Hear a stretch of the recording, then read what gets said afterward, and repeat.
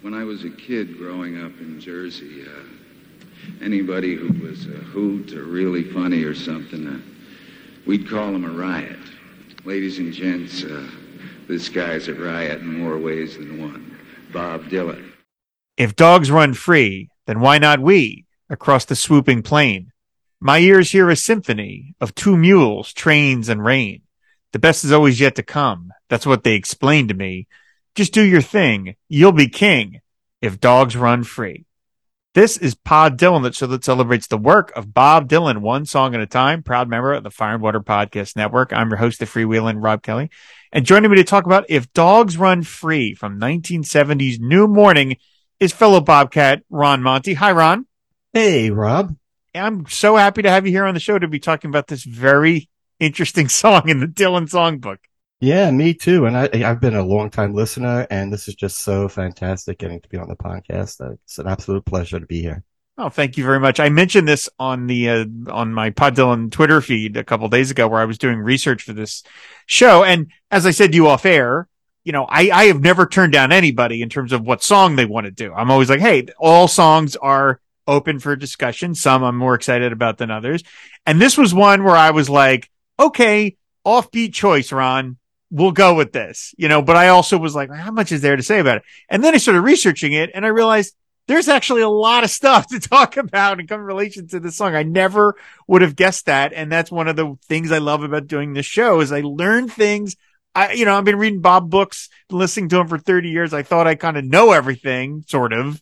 And then I'm like, oh, wow, there's all this other stuff out there. So it's great. And I can't wait to talk about, again, this very, very unique song in the Bob song. But before we start, you know, Ron, what the question is, how'd you become a fan of Bob? Well, I think I have to owe my introduction into the world of Bob Dylan is all due to facial hair. I'm just glad you keep going on that one. I was dating a girl in junior high school, and she invited me over to her place, and she said, why don't you put an album on while I go get some drinks? And I'm staring down at the stack of like. Wait a minute, junior high school? Yes. This was junior high school. You're putting on albums and getting drinks with a girl in junior high school. Well, I didn't say alcoholic drinks. Okay. All right. I'm like, my God, Ron. I was like, I didn't have that experience. Let's just put it that way. But okay, I'm sorry. Continue. So I'm staring down at this stack of like 20 records, and I'm flipping through, and there's like Gordon Lightfoot and Kenny Loggins and Cat Stevens and Dan Fogelberg. Seen a theme here, sure. Yeah. Yeah. And I'm like, who are these people? I've never heard of these people.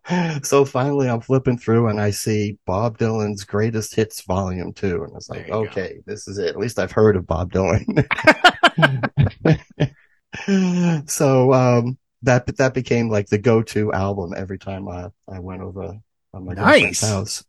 Yeah. So that's how I got to know Dylan. But the funny thing is, like a month or two later, we were in, my girlfriend and I were in a record store, and I was flipping through and I saw Bob Dylan's Blonde on Blonde. And I turned to her and I said, hey, we should get this. We both love Bob Dylan. She was like, nah, I'm not really that into Bob Dylan. I was like, what are you talking about? You had his album. She's like, I just like the cover. So, putting two and two together, I finally realized that all the albums in her collection, she didn't really like the music. She just liked guys and beards. Wow. Oh, does she have ZZ Top records? I mean, I think that was before the time. Okay. All right. Yeah. Interesting. No, this was junior high school. So you're a little too young to grow a beard yourself. I guess that probably occurred to you, right? Cause you're like, well, geez, she likes, that was the other clue. She kept on bugging me, to grow a beard. And I was like, what do I tell her? I really can't grow one. Oh my goodness. Okay. She was a few years older than me. Oh, wow.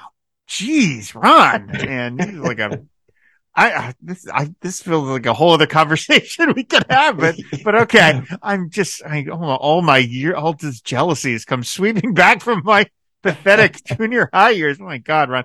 So, okay. So Greatest Hits Volume 2 obviously got you into it.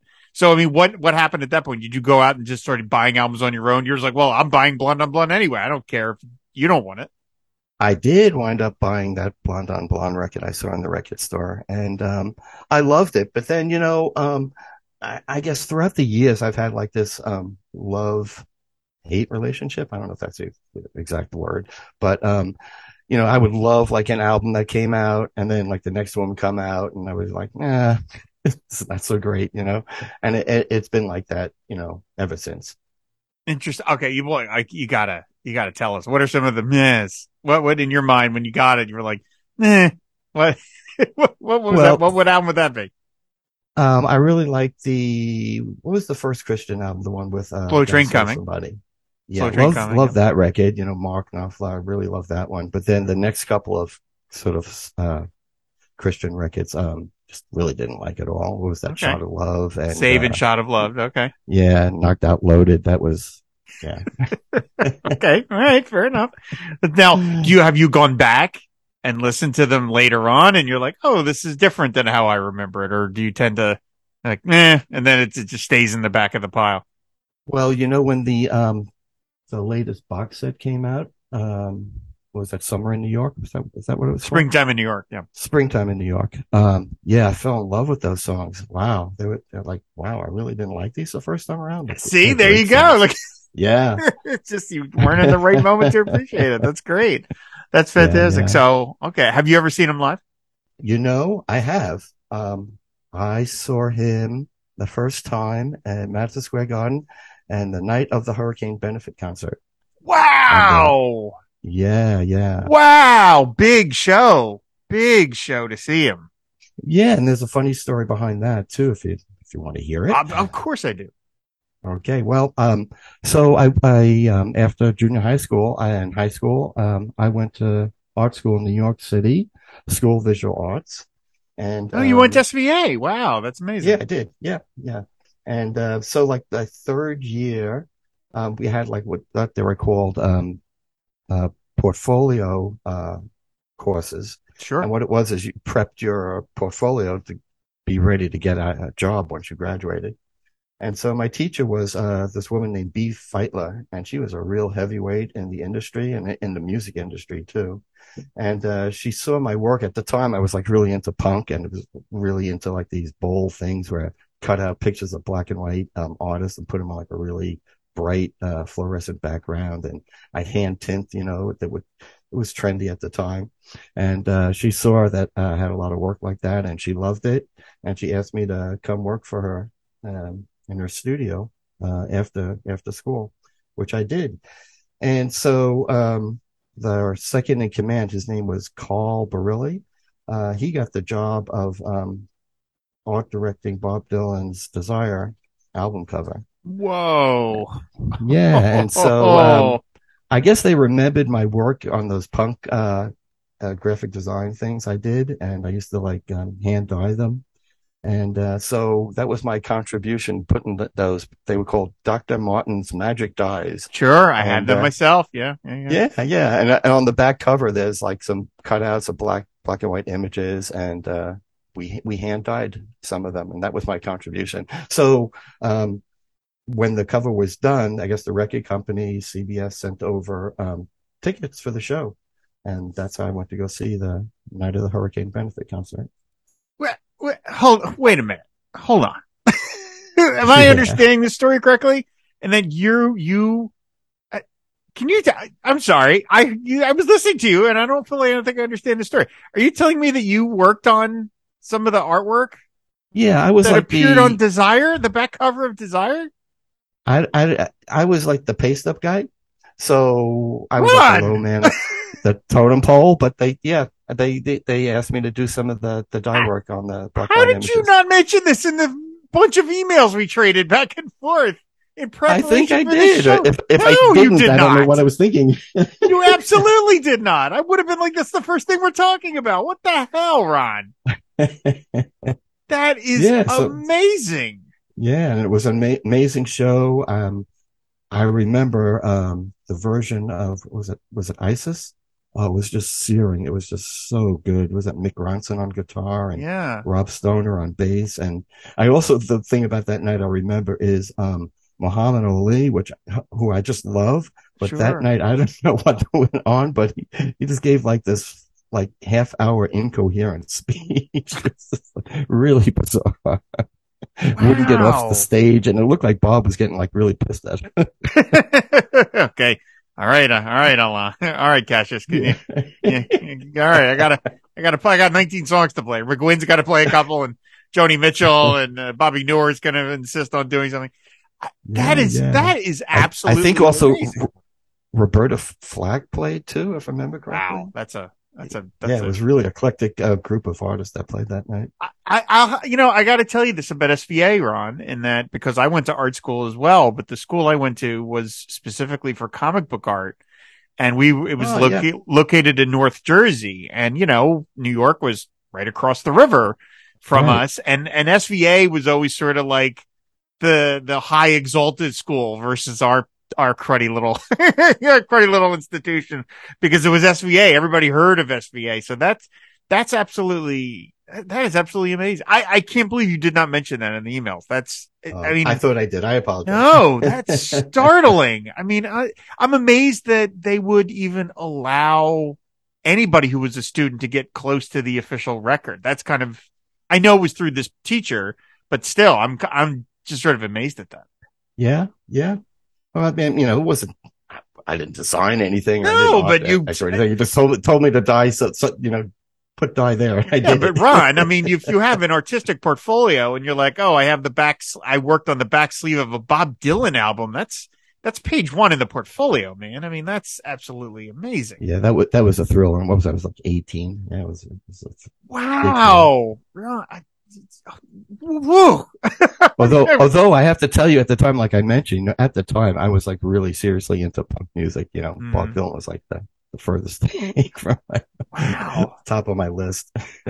So you went to the Night of the Hurricane show. I mean, did you enjoy it? I mean, you said you weren't as into Bob at that moment, so you went because you got the free ticket or whatever. But like, did you like the show? I did. It was very entertaining. It really lasted forever. I don't know how long. It was like 4 hours long. And they were I long remember shows. that too. Yeah. But I loved it. And I was going to mention that, that was my first concert, and my next concert was, like, when was it? Back in June, when I saw Bob here in the Santa Barbara Bowl. So it's like 47 years between concerts. Wow. Now what made you want to go again after so many years? Well, I figured, time is running out. for you or for him? I mean, both of us. I mean, Bob seems to just go on forever. So, okay. Yeah, that's true. That is absolutely. He'll be around a long time. Yeah, seriously. I mean, did you enjoy that show? It was a total antithesis of, that Night of the Hurricane Rolling Thunder show. I really enjoyed the, what was it called? What was the black and white thing he did online? The Shadow Kingdom? Oh, yeah, Shadow Kingdom. I'm sorry. Yes, Shadow Kingdom. Yeah. Yeah, I love that. And that's really what I was expecting. And not quite. What I got was like, well, first of all, I should say that I think we went to the show that was the show before he got really PO'd at someone filming his show the night before. Right. So he was like in a foul mood. Oh, no. Him. And he refused to turn on the lights. So like you couldn't see him. And then the second thing was the sound was really bad. So like for the first 5 or 6 songs, it was like everything was turned up to like, 11, and you couldn't even hear, what he was singing. And, he was playing like bad notes on the piano, and it was just, oh my God. I really did not enjoy it at all. Oh, I'm sorry to hear that. Jeez. I mean, it's, I mean, he has his off nights and stuff, but I mean, and it right, would, everyone does. Yeah, everyone does. And it's, it's unfortunate that like through no fault of your own, you're suffering from the fact that he was pissed potentially at the crowd the night before because they were filming him and stuff. So, I mean, geez, right. That's a shame. I'm sorry the experience wasn't more fun that second time, but my God. Yeah, me too. Yeah. So, okay. So before we get to talk about if dogs run free, I'm just going to ask you point blank. Are you a dog person? I am not. I'm a cat person. You're a cat person. Okay, Although fair I enough. like dogs. I don't hate dogs, but I'm No, more of a you're cat not. person. You would not have a soul if you hated dogs. I mean, you can. Yeah. I mean, there are people who don't want to own dogs, but anyone who hates dogs, I would be like, huh? I don't want to be Yeah. around that person. So, okay, have you ever had a dog, or you've always had cats? My family growing up always had dogs and cats. Okay. Okay. Yeah, I feel like we have a dog now. We've had a dog, Pippa, for about a year and a half, and I love her to death. Um, I had a cat for 10 years and she passed away last year and I miss her very much. I have to say, I think I'm both. I think if I have to, do a ratio, I would say I'm like 51-49 cat dog. Just because cats are just so much simpler to deal with than dogs. But Yeah, I do yeah. absolutely love the sweetness of dogs and things like that. And I will say, just the other day, I sat down to watch the baseball game, and I was like, I'm not going to do anything else. I'm just going to sit and watch this baseball game. I'm not going to like play with my phone. I'm just going to. And the dog Pippa jumped up and laid next to me and sort of creviced herself between me and the sofa and just pretended to watch the game with me. And I was like, I got everything I want right now. It's all There good. you I got a go. drink. I got a baseball game to watch. I got my dog. This is all really, really good stuff. Okay. So, why this song? Why If Dogs Run Free, which again, one of the oddest tracks in the man's whole discography.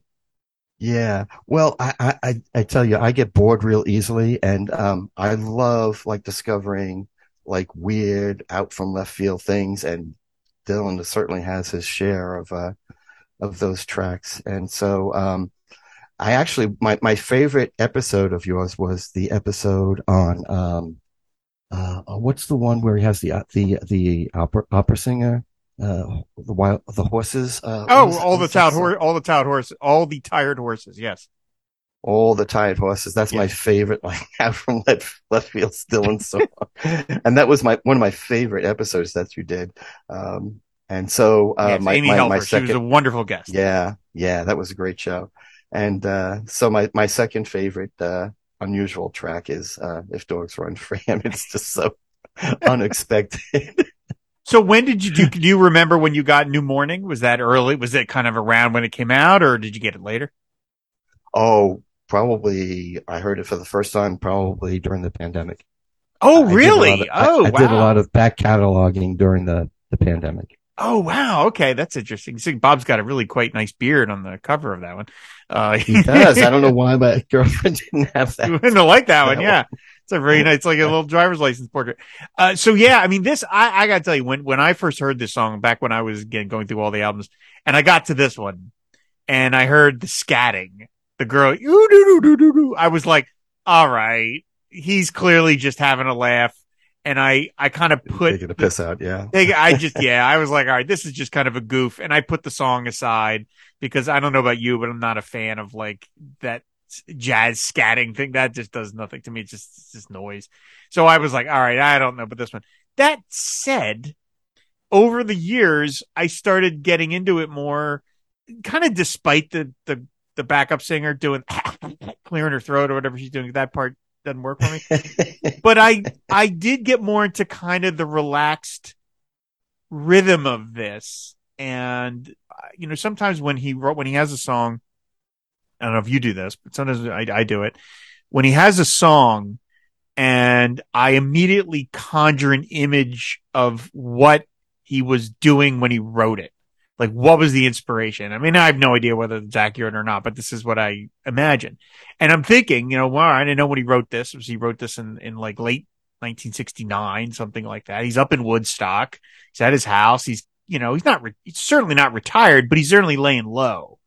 And we know that Bob Dylan himself has had a lot of dogs. He's been photographed with many dogs over the course of his life. There's that 2020 interview he did in around 1985 with I think Bob Brown, I think is the name of the reporter, and like he's sitting out on a bench out on the compound, and there's all these mastiffs walking around, and there's photos. So he is conspicuously had himself photographed with lots of dogs. So Bob must be a dog guy. So what I'm picturing is Bob is sitting in his house. He's dealing with Albert Grossman. He's dealing with Columbia Records. He's dealing with all the business that he'd probably doesn't want to have to deal with. They're probably up his Right. posterior about this or that.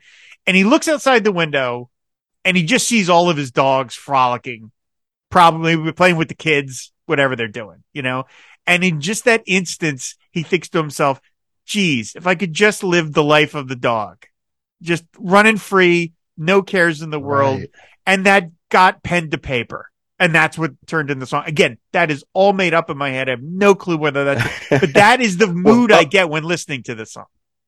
I'll even take it a step further. For me, I always interpret it as, this is Dylan's, speaking out, his desire to be free of all the publicity BS from his, the Thin Mercury Sound Warhol part of his life, and leaving that all behind and going up to Woodstock with Sarah and being at the, marital bliss up there. And, it's more about, being free. Yeah, totally. I mean, the whole album really is, an ode to that.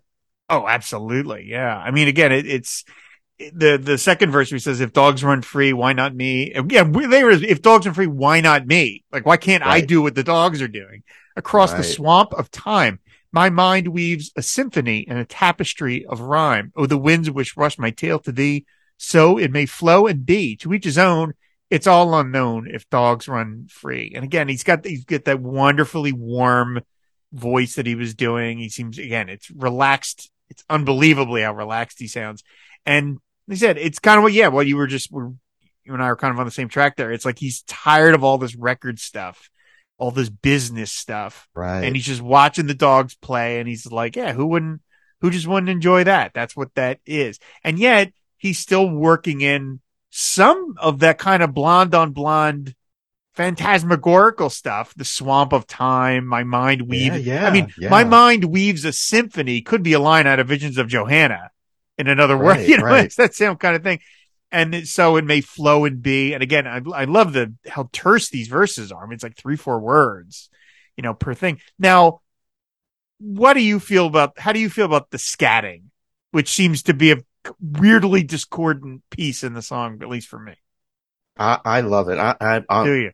Opposite of you, I'm a big jazz fan. My father was a big jazz fan, so I grew up with it. And, doing my research, there's a funny story behind how they got her to sing on the record. I don't know if you read about this too, but. No, I did not. So, first I wanted to ask you at the start of recording New Morning, what was his name? Bob Johnson? Bob Johnson, producer. Yeah. He just sort of disappeared. Yeah. Does anyone know why he didn't decide to show up and produce New Morning? I don't know. They had kind of a loose relationship near the end of their time together at Columbia Records. So that was weird right off the bat. And then I was reading, Al Kooper sort of took over the producer role. Right. And so Al Kooper was saying that he brought in for not only this song, but a couple of other songs. I think Time Passes Slowly also, horn arrangement, and brought in a horn section. And, he went out and hired a choir. And when Bob came into the studio, he was like, Al, what are you doing? Didn't ask for a choir, just asked for a few backup singers.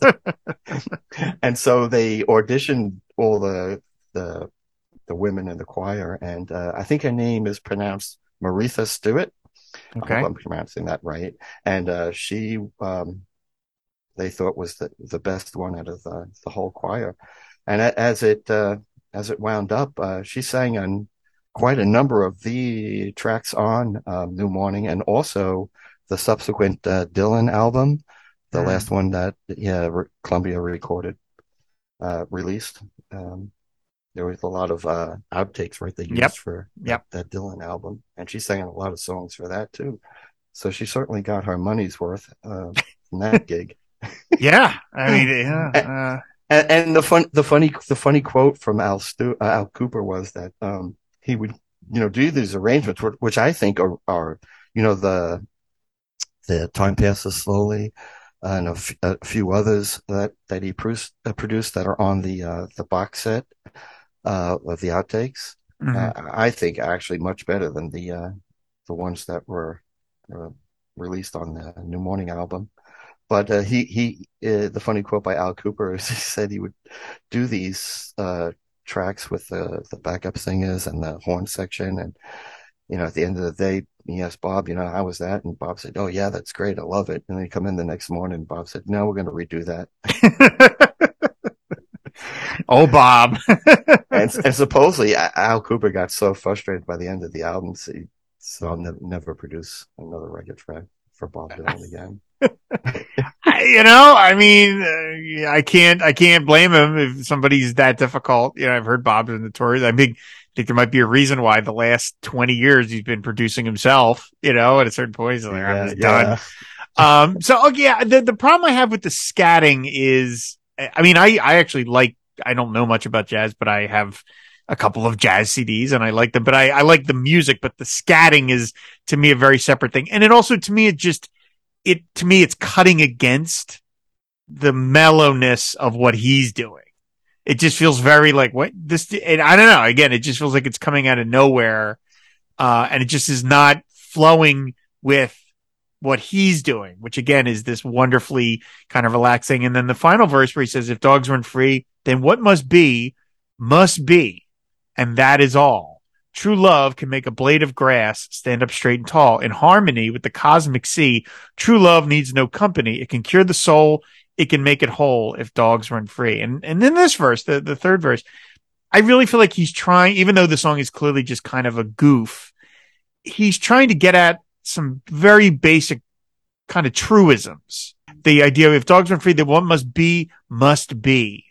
It's something that's very direct. It's just like, recognizing the truth of what's in front of you, recognizing right. the beauty and the honesty and the realness of a tree, of a dog, a blade of grass. And then in this case, true love, like these sort of basic things that we all take for granted in our lives, but they must be, they're eternal.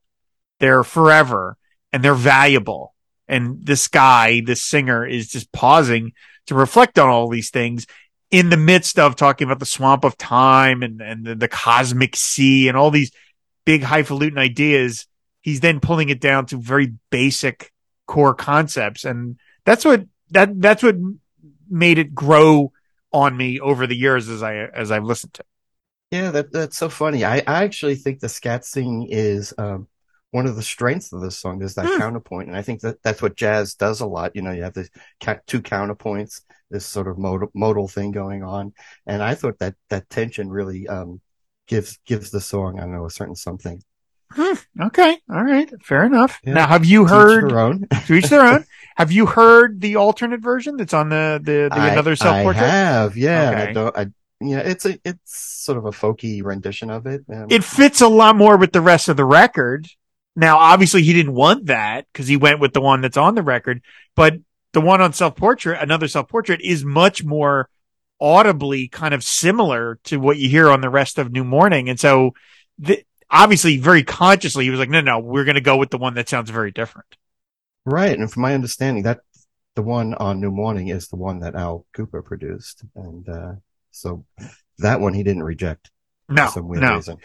Well, it's interesting is that obviously we know that Bob had, when he was he recorded Self-Portrait and New Morning more than back to back. Right? I mean, it was almost, they kind of overlapped really. He was sort of doing some songs and then those songs went on Self-Portrait and the other ones went on to New Morning and then he overdubbed them and blah, blah, blah, blah, blah.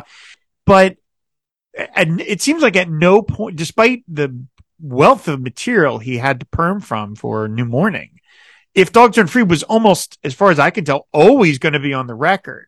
There was apparently an original, Clinton Halen mentions this in his recording sessions book, that the original sequencing of the record, this song was going to end the record. This was going to be the last song on side 2, which is, that's a big thing. Bob tends to really end his records with a big closer for the most part. I find that tends to be one of the strongest positions on any record of his is the final song. He really thinks like he's like, right. I really want to go out big. So to make this potentially be the final song really says something about it. And then there was another sequencing, which was done by Al Cooper, because as you were just talking about, he sort of was the de facto producer.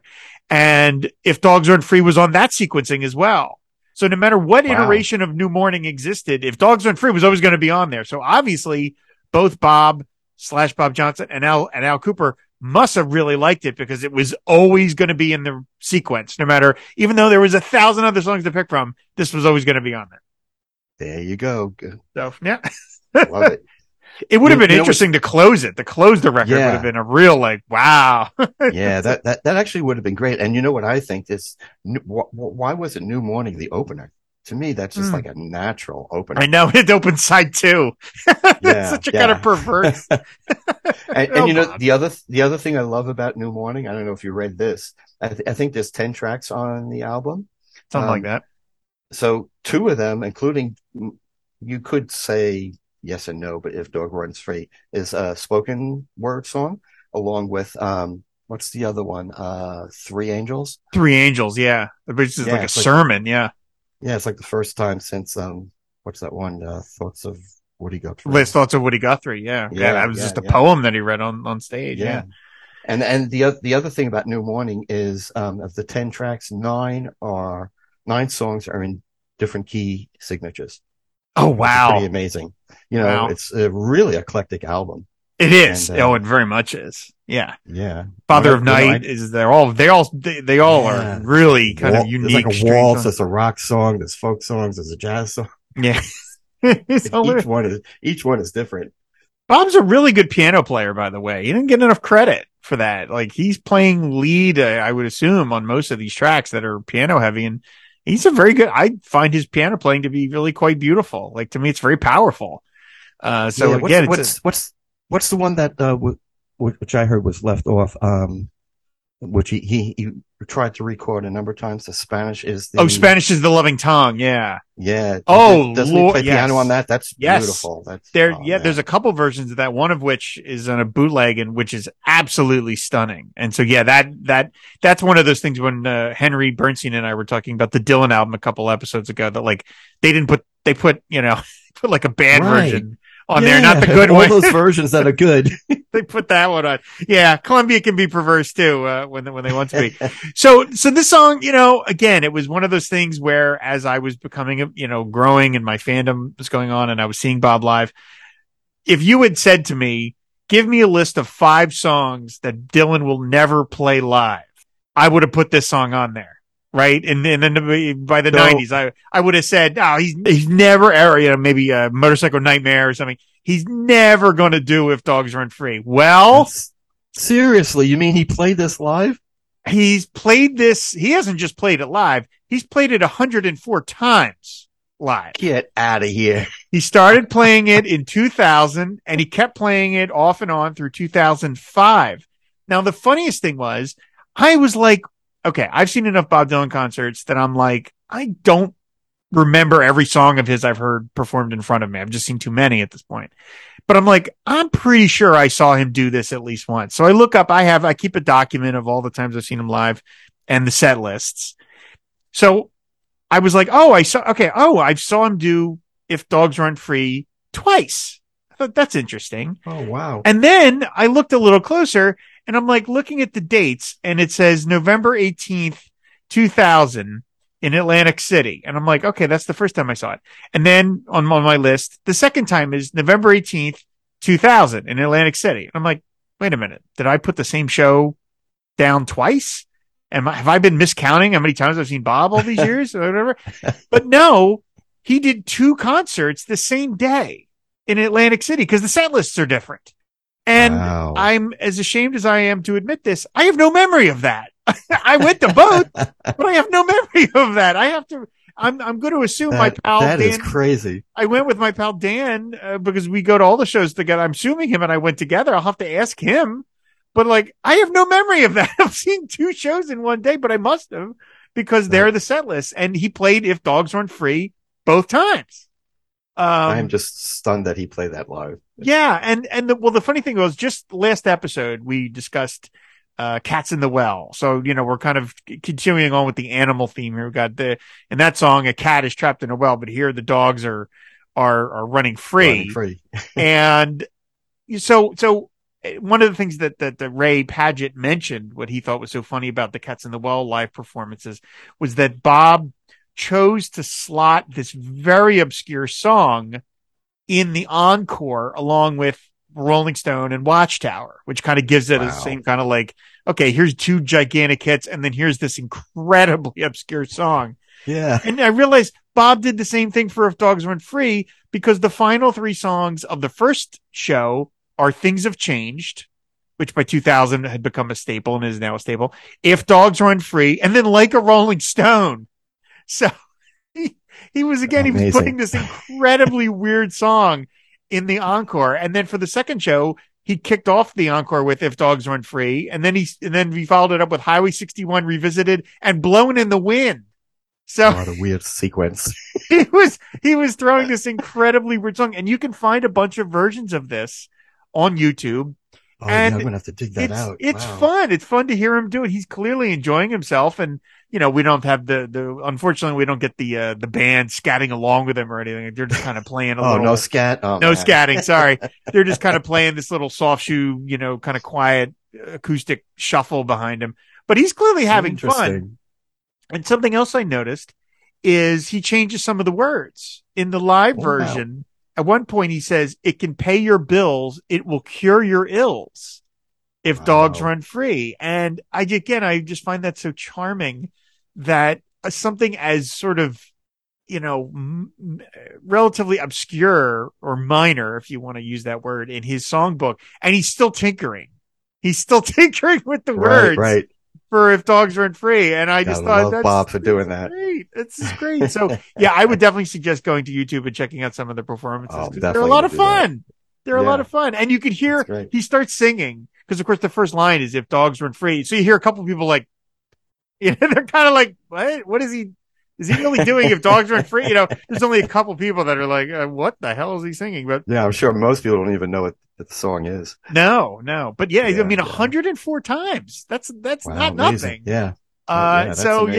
It's really fun. And then this song has had even more life outside of it being a Dylan song, in that it is the subject of a children's book.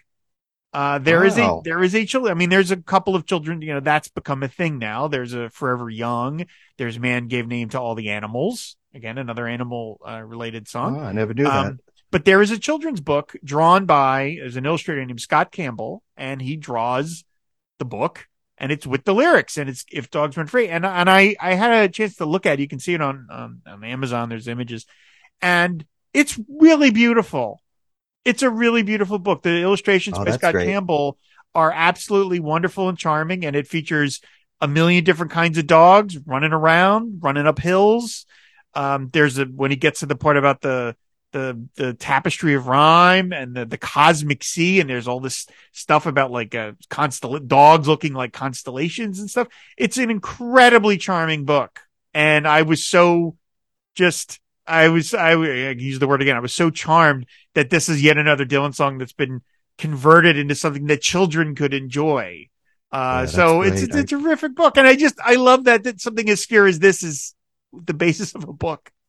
Right. That's fantastic. I'm definitely gonna have to check that out as well. Yeah, it's really, really good. So it's a fun little song, and I didn't know about any of this before we started. I knew there was the alt take because I have another self-portrait series, and I knew about that it was going to close the album because I read it in the book. But the rest of the stuff, I didn't know about the children's book. I didn't know about the alternate lyrics, even though, again, like I've seen him. I didn't remember seeing the two shows in one day. So I have discovered all of this stuff thanks to you, Ron. See that? Yeah, it's just great. A really it's a fun little song. Yeah, absolutely. And I love it when I can imagine why he wrote it. And again, he's obviously a big dog person. He's always pictured with dogs. There's that picture of him in his art studio, and he's got, I think, another Mastiff with him with his paintbrushes and stuff. I mean, dogs are hard to photograph because they won't stop moving. And, but he chooses, there's that photo of him in some not a junkyard, but he's in some kind of backyard, and there's like car parts and stuff, and it's him with a German Shepherd, and he's got the dog in his leash. So again, this is something he conspicuously goes out of his way to be photographed with dogs. And so obviously big dog person. And, it's kind of funny. We always, say like, if you ever had a chance to meet him, what would be the best way to meet him? What would be the best context? And, I mean, you would have a great story, Ron. On a dog walk. A dog on a dog walk. That'd be perfect. You would have a great story. You could say, hey, man, I painted some of the stuff on Desire. Like, you got it in right there, man. But I mean, I really feel like at this point you would talk about dogs. Like, you'd just be like, hey, Bob, how are the dogs? Like, something that he would enjoy. And it might get him to talk as opposed to saying, oh, man, you're so awesome. Love it. Yeah, absolutely. So it's a really cute song. And so, unless there's anything else you want to say about it, we can wrap up here, but I just want to thank you again for suggesting this. Cause I thought, oh my God, we're going to talk for 5 minutes about If Dogs Aren't Free, but no, it's yeah, terrific. there you go. Yeah. I mean, a lot of people either love this song or hate this song, but I love it. It's great. Have you met people that hate it? Or do you know people that are other Bob fans that are like, oh God, no? Or do you just figure there's just got to be some people that don't like it? I've seen a few reviews of New Morning on YouTube, and every one of them hates Dog Runs Free. Now that's the funny thing though, is that I think even if you don't like the scatting part, because again, that's not anything you're expecting on a Dylan record, I don't know how you could hate this. It's so right. Low key and just Bob having a good time. And it's like 4 minutes. It's not like it's, so I don't, exactly. Yeah. I had a teacher in, SVA, and it was an editorial, graphic design course. And he said, to do great magazine design, you can't put like a blockbuster story on every page. Otherwise it won't be a blockbuster. You need something serviceable on either side of the feature to make that feature pop and stand out and be great. So, you need these little songs. Yeah. You can't everything. As much as it would be great to hear, like I said, like Visions of Johanna or Desolation Row. Right. You can't hear 12 of those because. Right. If every song was like that, You're like, oh, I gotta lay down, like this is a lot, but, and you're also talking to someone who, actually, also likes Wiggle Wiggle. So that song has a lot of defenders. We'll get to it eventually. We will get to it. Oh, it hasn't been, no, we haven't gotten to it yet. People have been asking me about it. I'm like, someday we'll get to it in episode 623, but we will get to it eventually. So, well, Ron, I mean, wow, man. I mean, that you had way more stories than you let on as we were leading up to this. And I gotta tell you, when I was at art school, during my third and final year there, I went up to Columbia Records and showed my portfolio around because I tried to get work doing that kind of stuff. And I've mentioned it on other episodes. I remembered like sitting in the lobby of the art department and there's a big poster of Bob Dylan in there.